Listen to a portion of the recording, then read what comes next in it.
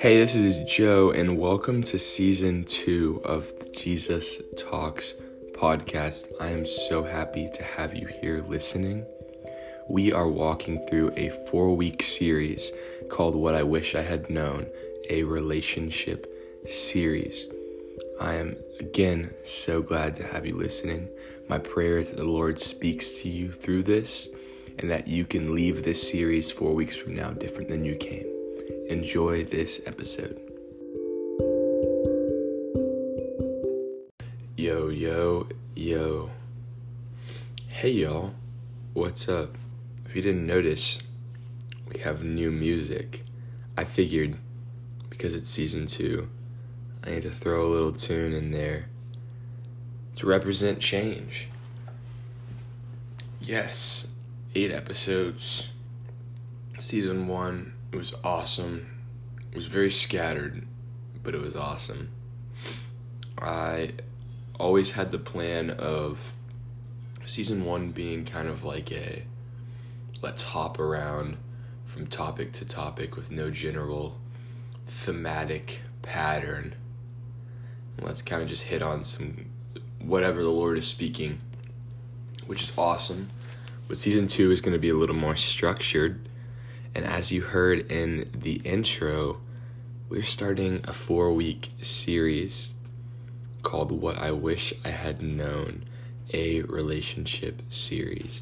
Now, this series, these 4 weeks, they mean so much to me. It's a series that I have been preparing for, honestly, for a couple years. These are sermons that have been turned into podcast episodes, but there's some writing that I've been mulling over and structuring and formulating for a better part of my faith journey.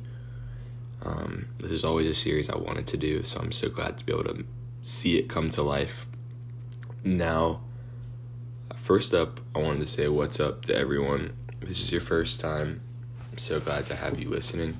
Whether you're in your car going on a road trip or you're in a coffee shop and you got your AirPods in, I'm glad to have your ears on this. Even if it's just for a couple minutes, I know the Lord is going to do what He wants with this, and I pray that, like I kind of said in the intro, the Lord can convict you, can speak into you, can bring you knowledge, wisdom, whatever He wants to do. I know that He will do it to see glory brought to His name.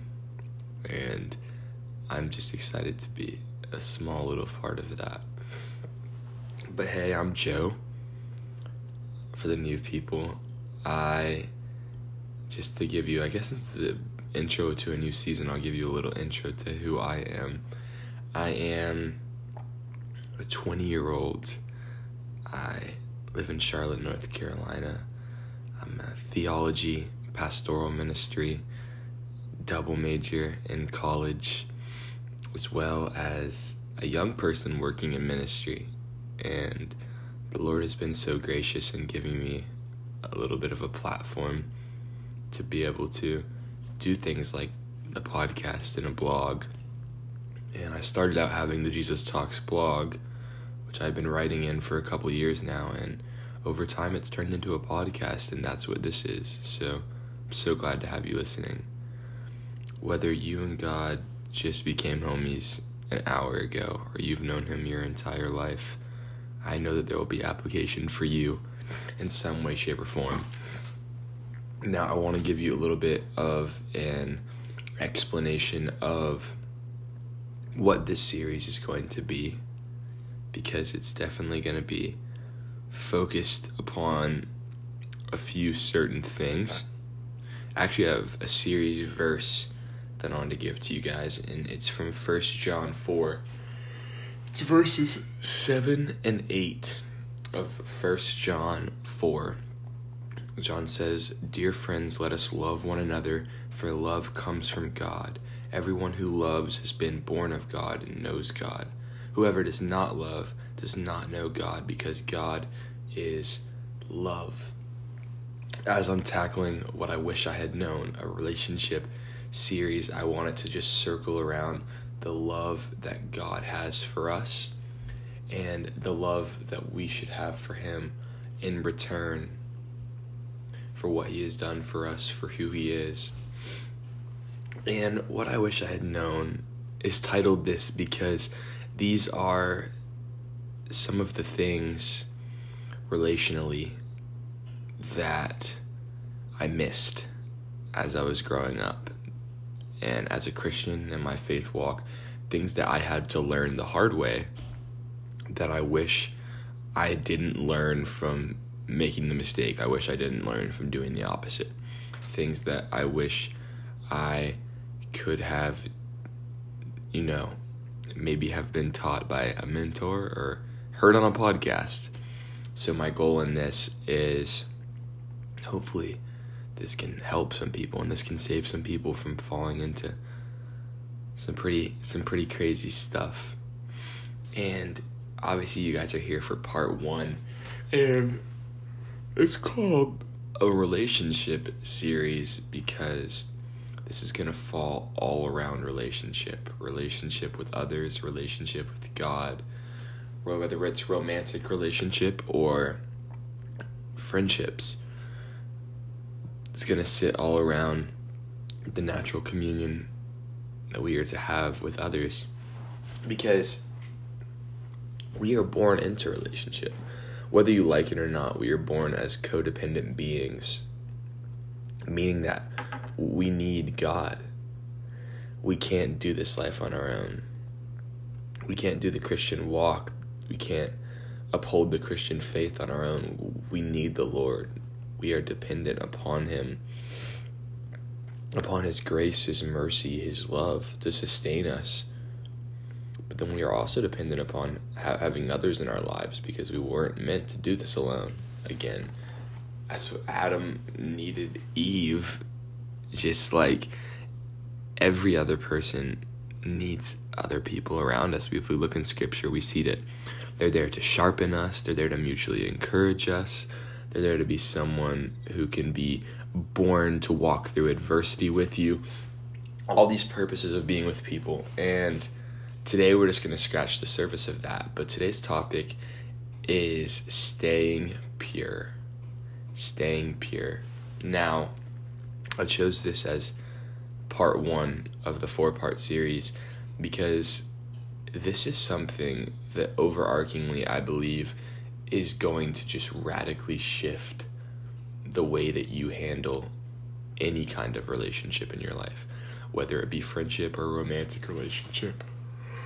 I think if you can figure out and understand the purity that we are called into as followers of Christ, and the character and morals that we are to uphold that represent this, like I said, it's going to radically shift a lot in you, and I'm excited for that. So I want to dive into it. I'll pray for us, and then we'll get started.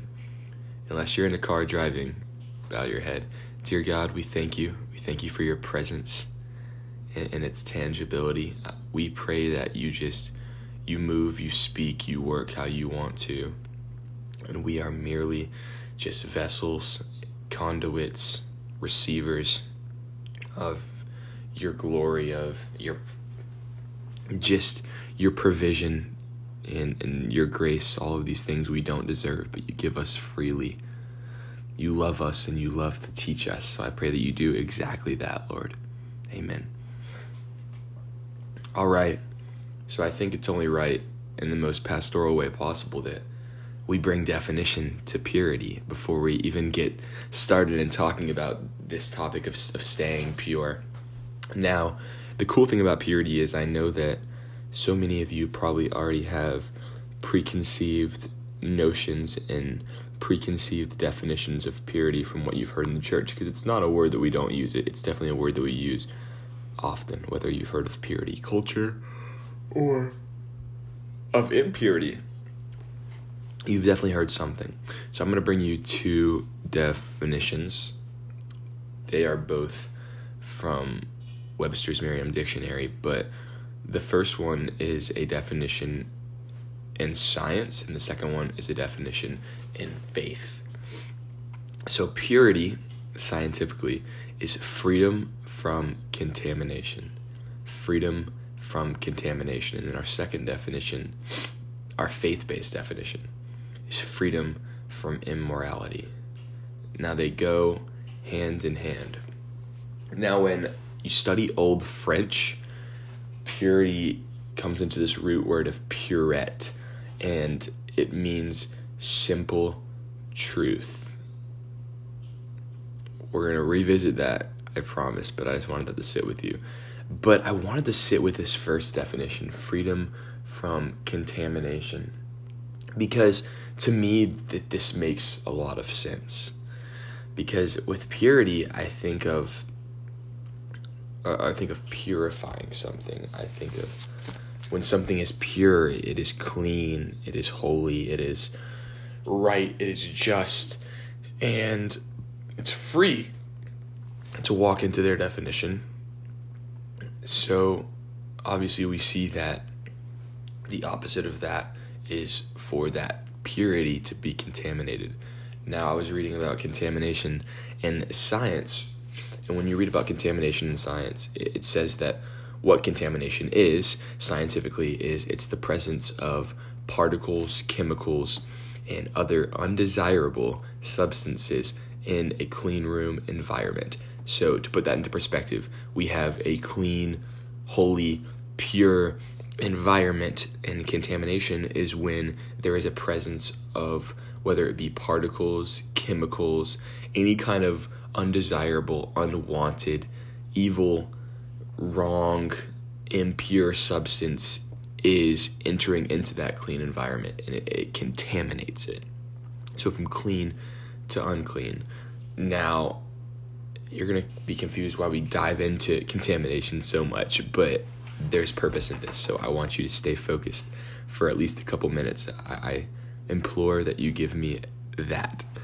So when you're reading about contamination in terms of food processing, now food processing, obviously, as we know, is how the food goes from the animals to our supermarkets.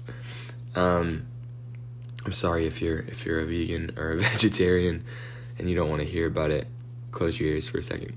But in the food processing process, when they're taking these animals and they are going from being the form that they are into the way they look and the way they are prepared to be on a shelf at a market, they are basically placed on these different surfaces, and they're prepared, and they're decontaminated, and they're purified, and washed, clean, cut, whatever it may be. Now, how contamination happens in the food processing in that system is germs aren't specifically contaminating each and every animal, each and every food item. The particles, the chemicals, those undesirable substances, they aren't specifically contaminating each animal. What they do is they contaminate the surface that the animals are being placed on. So instead of individually contaminating one thing, they are living amongst a surface that all of the things fall upon. And this convicted me, because isn't that exactly what the devil does? He doesn't always individually contaminate each and every one of us specifically, but he contaminates the surfaces in our lives that we all fall over. You're probably still thinking of a food processing service, but what if that surface is social media? What if that surface is pornography? Or what if that surface is something as general and profoundly serious as pride? Here's the thing we have to understand about the devil, and I'll provide plenty of explanation for this, but the devil is not omnipresent. He's not omniscient. And what that means is God has this unique ability to be omniscient. He can be everywhere at once. He can be living individually in each and every moment with us, with a complete and whole understanding of time, in a way to where he doesn't miss a moment. But the devil isn't that way. So what the devil does is he contaminates surfaces. I've seen And I can give you plenty of examples of the devil's lack of omniscience so we can wrap our heads around how and why the devil does what he does. So in 2 Corinthians 4, we see Paul continuing his second epistle to the church in Corinth. And he says, "The God of this age has blinded the minds of the unbelievers so that they cannot see the light of the gospel. That displays the glory of Christ is the image of God. For what we preach is not ourselves, but Jesus Christ as Lord, and ourselves as your servants for Jesus' sake. For God, who said, 'Let light shine out of darkness,' made his light shine in our hearts to give us the light of the knowledge of God's glory displayed in the face of Christ." So what we're seeing here is that Satan, he couldn't kill us. He couldn't take us away, but what he could do is he could blind us. If he blinded all of us, if he changed the way that we saw things, the way that we process things, he might just try to win. But then obviously we have an omniscient, holy, powerful God who came in and returned sight to us. I see something similar to this in Job, right? The devil has to ask permission to even do anything to Job. And even when he does, the Lord has the full power to keep Job alive. And then in John 12, obviously Satan is called the ruler of all of earth. But earth isn't everything. Earth is earth. God is the ruler of the universe. God is the ruler of the galaxies. God is the ruler of all. So even when Satan is placed in this ruler position, not by God's choice, of course, he's still not seen as this overarching power. Satan has limitations, and his limitation is a lack of omniscience. So let's create this side-by-side picture, right? God is omniscient, Satan is not. God has won the victory. God has promised us that victory. Satan has not. So Satan cannot defeat us, but Satan can contaminate us, right? And I want to dive a little more into what that specifically looks like. So, we're talking about purity, we're talking about contamination. The opposite of contamination, obviously, would be to purify something. So when we're removing contaminants from something, we're purifying it. So the same way that we can take something pure and contaminate it, we can take something contaminated and we can purify it. So in this battle of Satan versus the Lord, it's contamination versus purification. And what I want to bring to you is, again, this idea that nothing is physically changing about the substance, about what is being contaminated or purifying. It's the same substance. It's the same entity. It's just a different lens. It's like we saw what the devil did with our sight. He didn't change the way that something was. He changed the way that we looked at it. So it was the same thing, but we were seeing it in a new way.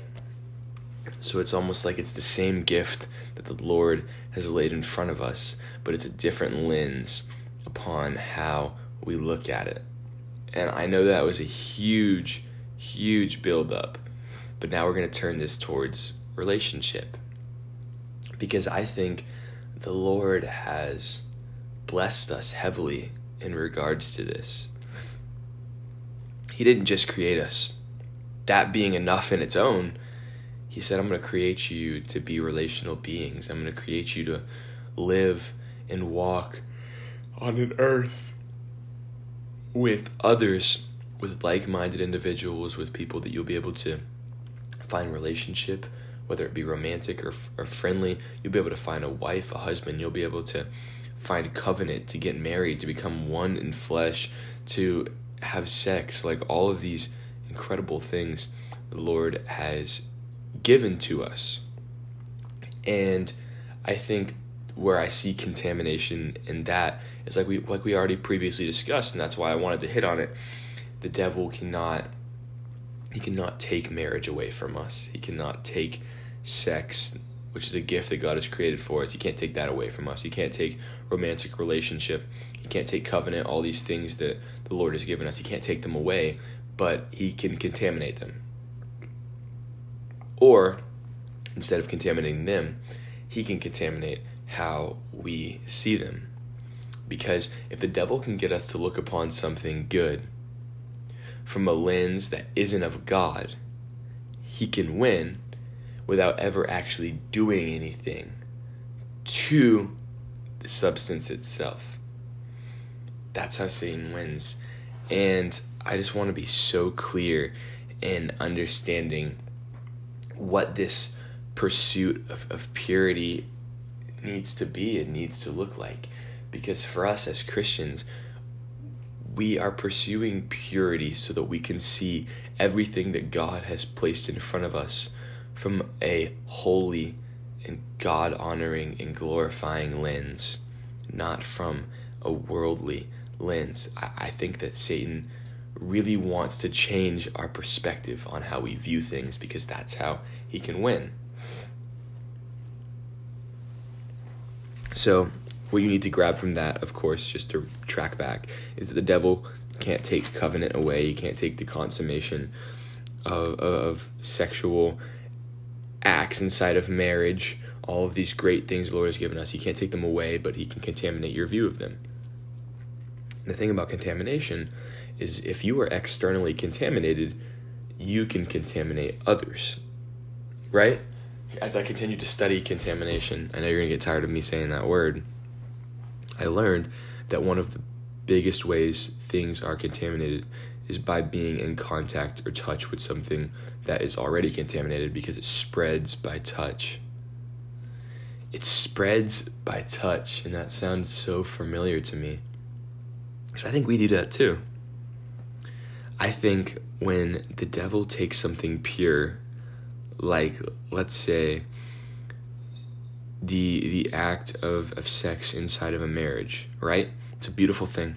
God has given it to us. God has blessed us with it. He said, this is such a perfect, holy act that I want you to do inside of a marriage with someone you love. I want it to be a way you glorify me. And God has that thing, right? It's there. And if the devil can contaminate our view of it, right? If he can get us to look upon this holy, beautiful act as something that is pointless, or that is lustful and not loving, or if we look at it as something that isn't that important, and we start and begin to do it outside of the context that God created us to do it in, the devil has contaminated it, but he has also contaminated our view of it by contaminating us, our minds, our thinking. And in turn, when we begin to view something the way that the devil wants us to view it, and not the way that God wants us to view it, we now bring that contamination unto others. If the devil ruins my view of romantic relationship, if he lets me begin to see, or if he leads me into beginning to see women as objects, or just as people that I'm there to be strictly physical with, now as I bring that energy, as I bring that thought process, as I bring that action into a relationship, I am now contaminating the other person in that relationship, and I am impurifying them as well, and that's how it spreads. And the devil is using these surfaces like Instagram, like TikTok, like, to be real, like Pornhub, like all of these websites to just push this envelope that the thing to do is to be impure. The thing to do is to take all these beautiful, wonderful, holy things that God has given us and to create them into something they're not. So a big step in purity is taking a step away from the world and refocusing yourself on the original meaning of why the Lord has and why the Lord does and who the Lord is. I think we will learn super fast that God has placed specific purpose upon each and everything that he has given to us and placed in front of us, and he wants us to see that purpose. But my biggest worry, and the reason I chose to talk about purity first, is that the devil has impurified our view of so many wonderful and beautiful things. So now we're wondering why we can't feel the presence of God. We're wondering why there's some people that are just living in complete joy of the things the Lord has placed in front of them, while the Lord has placed things in front of us, but we're not joyful. I wouldn't say it's because it's something different than what he's given somebody else. I would say it's because their view of it is different, because our view has been contaminated and theirs never was. And it's situational, of course, but there's some consistent and common themes. I wanted to look to 1 Thessalonians just to give a brief overview on what we were talking about when it comes to the act of impurity that was coming through sexual interaction. And in 1 Thessalonians, Paul says, it is God's will that you should be sanctified. This is verse 3. That you should avoid sexual immorality. That each of you should learn to control your own body in a way that is holy and honorable, not in passionate lust like pagans who do not know God. He says this word that we should be sanctified. And I think sanctified and sanctification, the process of sanctification, which, to give you a small definition, is the act of pursuing holiness. It's something that we should be doing our entire walk with God. I believe that sanctification and purity go hand in hand, because a way that we can purify the way that we look upon things is by just continuing to pursue sanctification, continuing to pursue holiness in each and everything we say, in each and everything that we do. And I love how the first precursor for being sanctified is that you should avoid sexual immorality. And now I'm not saying purity and impurity just fall inside of sexual immorality and sexual relationship. This is the big vehicle that is being used to drive the agenda of impurity. Avoid sexual immorality, that each of you should learn to control your own body. I think another act of purifying yourself and remaining pure is learning how to control yourself.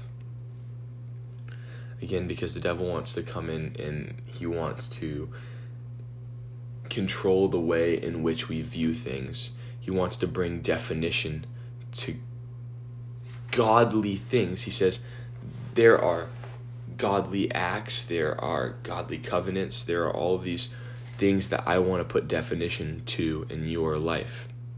So they aren't what they are, that's how you're going to see them. And if I can control your view of them, if I can control your definition of them, I can control you. So the best way we're fighting against that is that we are avoiding immorality.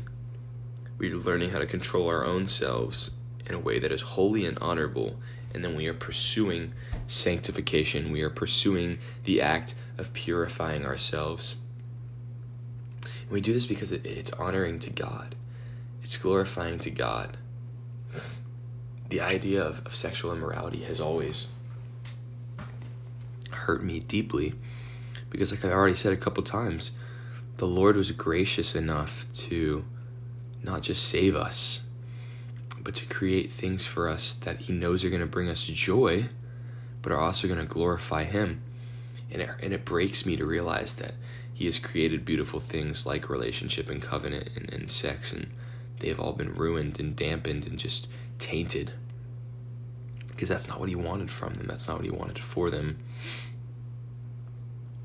So again, to revisit, if the devil, number one, if the devil can get you to impurify what God calls holy, he wins. And then if God can get you to remain pure and honor what he has said is holy, God wins. I'll say that again. If the devil can get you to impurify what God calls holy, or if he can impurify it for you, he wins. But if God can get you to remain pure and honor what he has said is holy and true, he wins. I think it's easy when you take a step back and you introspect. We have lust and immorality. These things are internal. They are selfish. When I'm lusting, when I am in a state of impurity and I am pursuing things of the world, all of these things are so selfish. They all lead back to trying to bring myself pleasure, trying to do things for myself. But then when I look upon purity and abstinence and honor, they're all external. They're all selfless. It's not just working in my life, but it's working in the lives of others around me. It's helping people grow. It's building, again, this relational equity amongst believers. Because I believe that the devil wants to separate us from everyone else. He wants to isolate us by getting us to become selfish beings. When we're of the world, we're only thinking of ourselves. And when we're of God, we're thinking of others. So if he can create that distinction and he can drive us away from community, he can isolate us and begin to impurify us, so that when we go back into the world, we're going back into the world now and we're contaminating others. We're going to take a brief break and we're going to be right back. Yeah, you heard the ad. Get yourself Anchor. It's baller. It rocks. It's just changed the podcasting game, per se.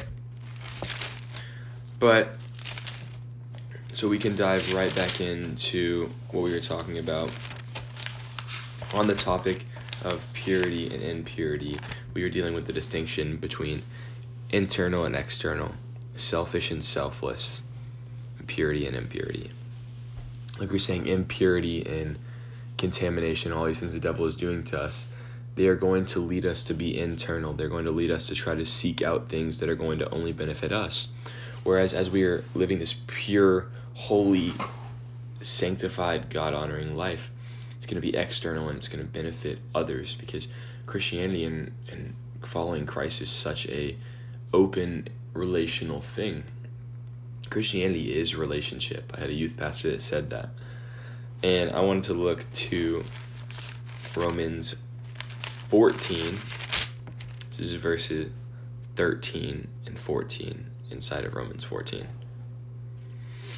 Let us behave decently as in... precursor to this. Sorry, my mind was a little scattered. Precursor to this, Romans obviously is Paul's letter to the church in Rome, his epistle to them, and a good one at that. And I pray that you guys go back and write all these down so you can study them. That's what I wanted to say. But yes, Romans 14, verses 13 and 14. Therefore, let us stop passing judgment on one another. Instead, make up your mind not to put any stumbling block or obstacle in the way of a brother or sister. I am convinced, being fully persuaded in the Lord Jesus, that nothing is unclean in itself, but if anyone regards something as unclean, then for that person it is unclean. This set of verses is so important in what we're talking about. Make up your mind not to put any stumbling block or obstacle in the way of a brother or a sister. Paul's saying make up your mind not to contaminate others. It is part of our walk as Christians, not just to remain clean and pure of sin, but to make sure that we don't lead others into sin. Make sure that we're not spreading the sin in our life unto others, making sure that we're not being around or contaminating people who are newer in their faith. There's all of these thoughts that come with that, but verse 14 specifically, I love, and I want to read again. I am convinced, being fully persuaded in the Lord Jesus, that nothing is unclean in itself. But if anyone regards something as unclean, then for that person it is unclean. That goes back to what we were talking about before. None of the things we're looking upon are actually unclean in themselves. None of them are actually changed. It's just a lens. We're seeing it from a lens of impurity. We're seeing it from a lens of selfishness. The devil wants to continue to do that. And if he can have you look at it that way, you can begin to lead others to look at it that way. And he has won. And we absolutely don't want that. So, it's been a lot of talking. I think what we have kind of seen in this first 2/3 section is pretty general. We have purity, which we want to pursue, and it's the act of being clean, holy, pursuing sanctification. And then we have impurity, which is something the devil is trying to bring into our life. He's trying to contaminate our faith in a way of getting us to be selfish, in a way of getting us to be internal, in a way of getting us to chase after self-seeking things, to be of the world, and to ultimately to use us to contaminate others. And he wants to ruin everything that God has said is good. He wants to take our view of it and twist it around so that we can see it in a way that's not honoring to God. So that is what we've seen. Now, the question comes to, how do we handle that? How do we live in a way that prevents ourselves from being impurified, but also prevents us from living a life that is going to lead others into impurification? A lot of facets of it. And a verse I want to read to you in Titus, it's one singular verse that's going to kind of headline this section, is Titus chapter 1, verse 7. Since an overseer manages God's household, he must be blameless, not overbearing, not quick-tempered, not given to drunkenness, not violent, not pursuing dishonest gain. Again, it says, since an overseer manages God's household, he must be blameless. Now, when you study the word blameless, this called Titus as a follower of Christ, as a leader, he is called to live above reproach. Now, what living above reproach looks like is when you are living a pure and holy life, you want to make sure that the life that you are living is honoring to God, but is also a life that is not going to lead others to stumble. I'll give you an example. Obviously, you guys know that I interned at Elevation Church for a while, and this was one of our core values, was to live above reproach. And why we established this was we didn't just want leaders and followers in our church to follow Jesus. We wanted them to live in a way that was beyond any shadow of the doubt that they were a follower of Christ, that never placed them in a place of, that never put them in a place of where we were doubting that, where they were in situations that didn't appear to be Christ following. We wanted them to live above the line that is reproach. And I think the way that I best look at this is, a lot of Christians just live a life of, as a Christian, all I have to do is just not sin, and I'm good. Living above reproach is saying it's not just an act of me not sinning, but it's me caring deeply about the livelihood and the hearts of all the other followers of Christ around me. So it's me living in a way that is going to honor others, help in their sanctification, and keep them from being impurified, keep them from stumbling. Because our purity isn't just for us. That's a note for you. Our purity is first for God, and it's for others, other followers, and it's also for the unsaved. And we're going to dive into each of those separately. So first, our purity isn't just for us, it's for God. Obviously, when the Lord sent Jesus Christ to die on a cross for us, to bear the punishment that we deserve, for his blood to be atonement for our sin, he did that because he loves us. And we are to live a life in response to that. We are to live a life that is completely glorifying to God, that is completely honoring, a posture that says, Lord, I recognize what you have done for me, and I want to live the rest of my life glorifying you and giving back the glory for that. So our purity isn't just for us, it's for God, because God calls us to be pure. God calls us to live above reproach. God calls us to pursue sanctification.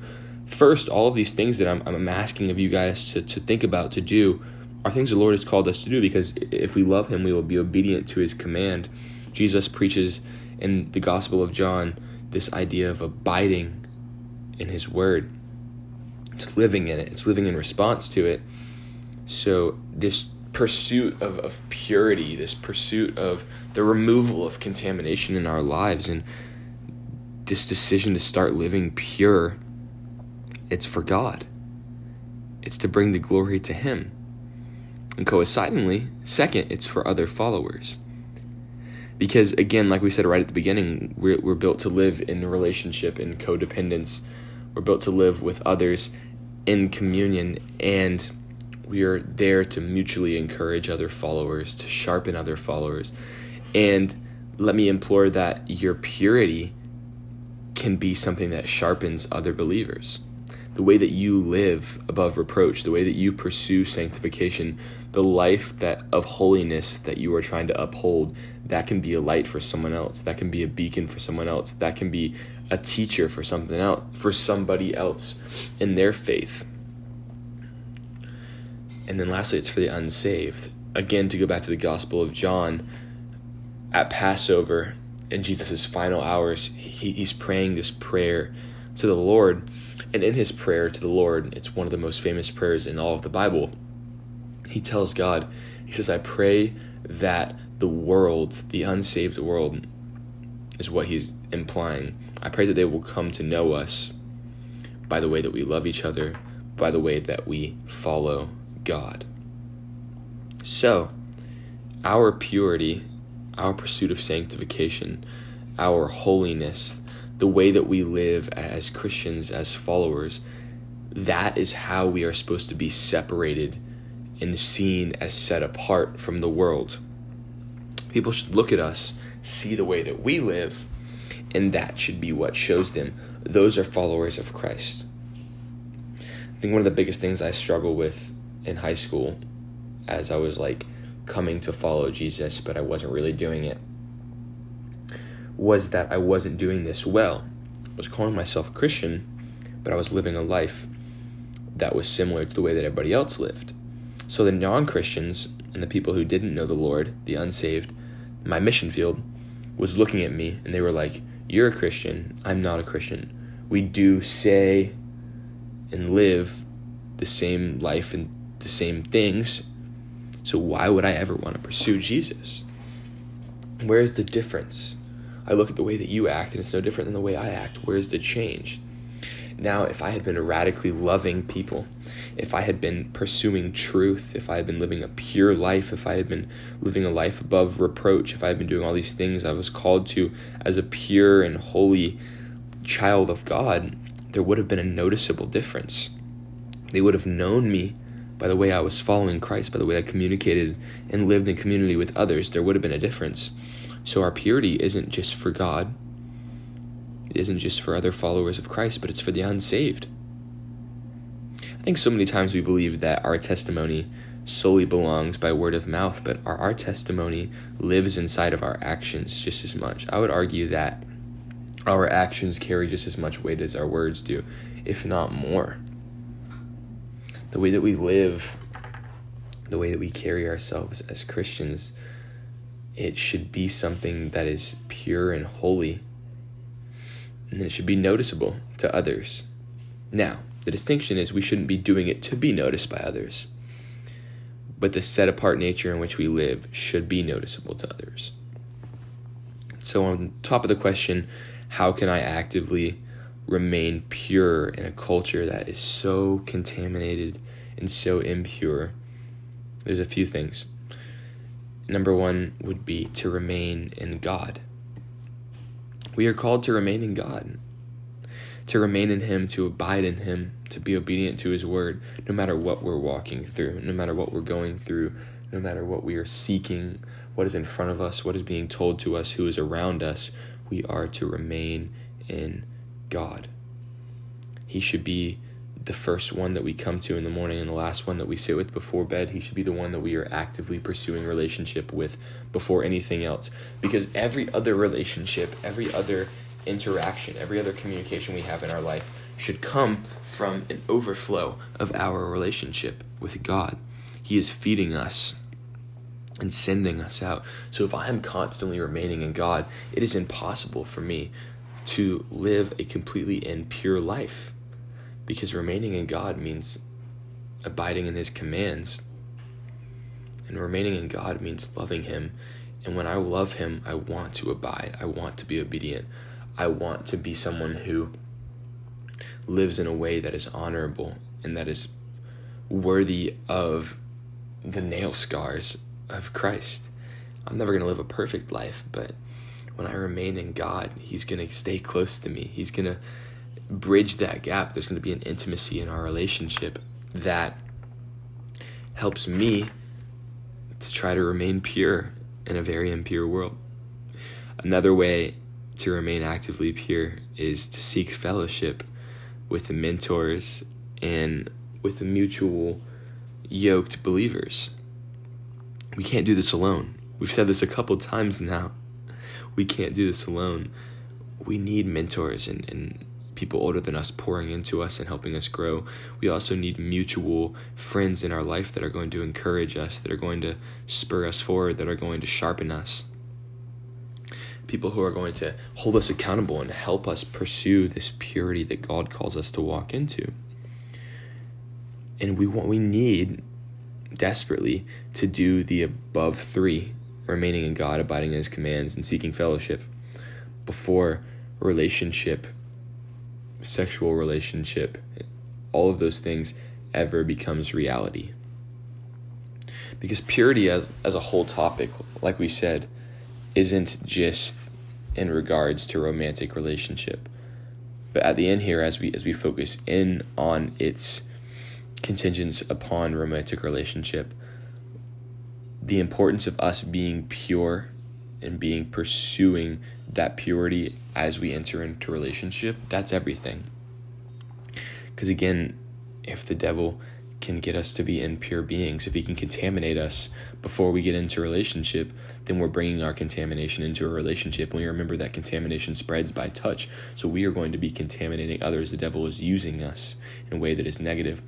But it can have a reverse reaction, because if the Lord can get a hold of us, if the Lord can purify us, if the Lord can make us holy, if he can teach us and grow us and use us, he can turn us into ambassadors. So when we get into romantic relationships, when we get into friendships, when we get into any kind of community, we are going to contaminate people, but not in the way we've been talking about before.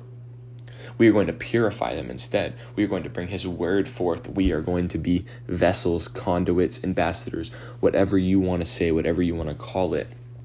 When we enter into romantic relationship or any other kind of relationship, pure and holy, living from an overflow of what God has done in our life, we are going to be used to change people. We are going to help people. We're going to mutually encourage. We are going to sharpen. We are going to grow.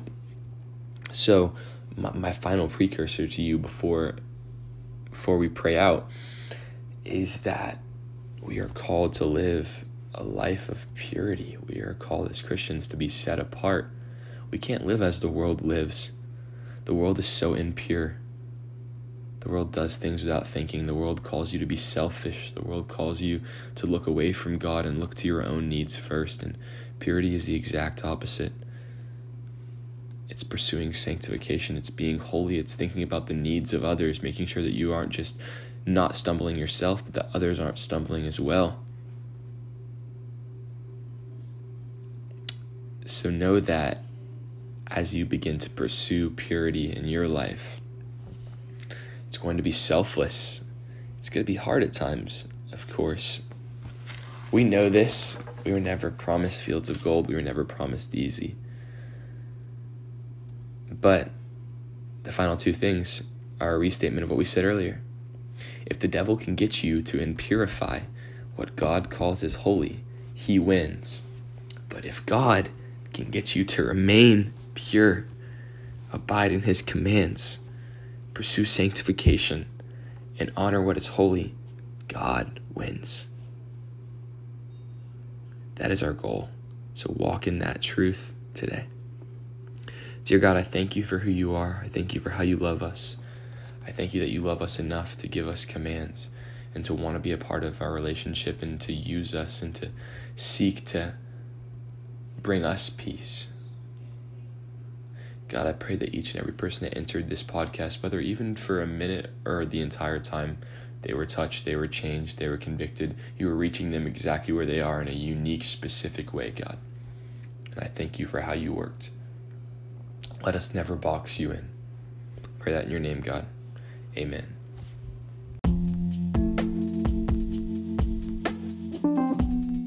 Hey, I am so glad you listened to my episode. Thank you. I appreciate your support. I love you. Jesus loves you. I'm praying for you. If you need any specific prayer needs or anything else, you can always DM me at the Jesus Talks podcast on Instagram. Have a great day.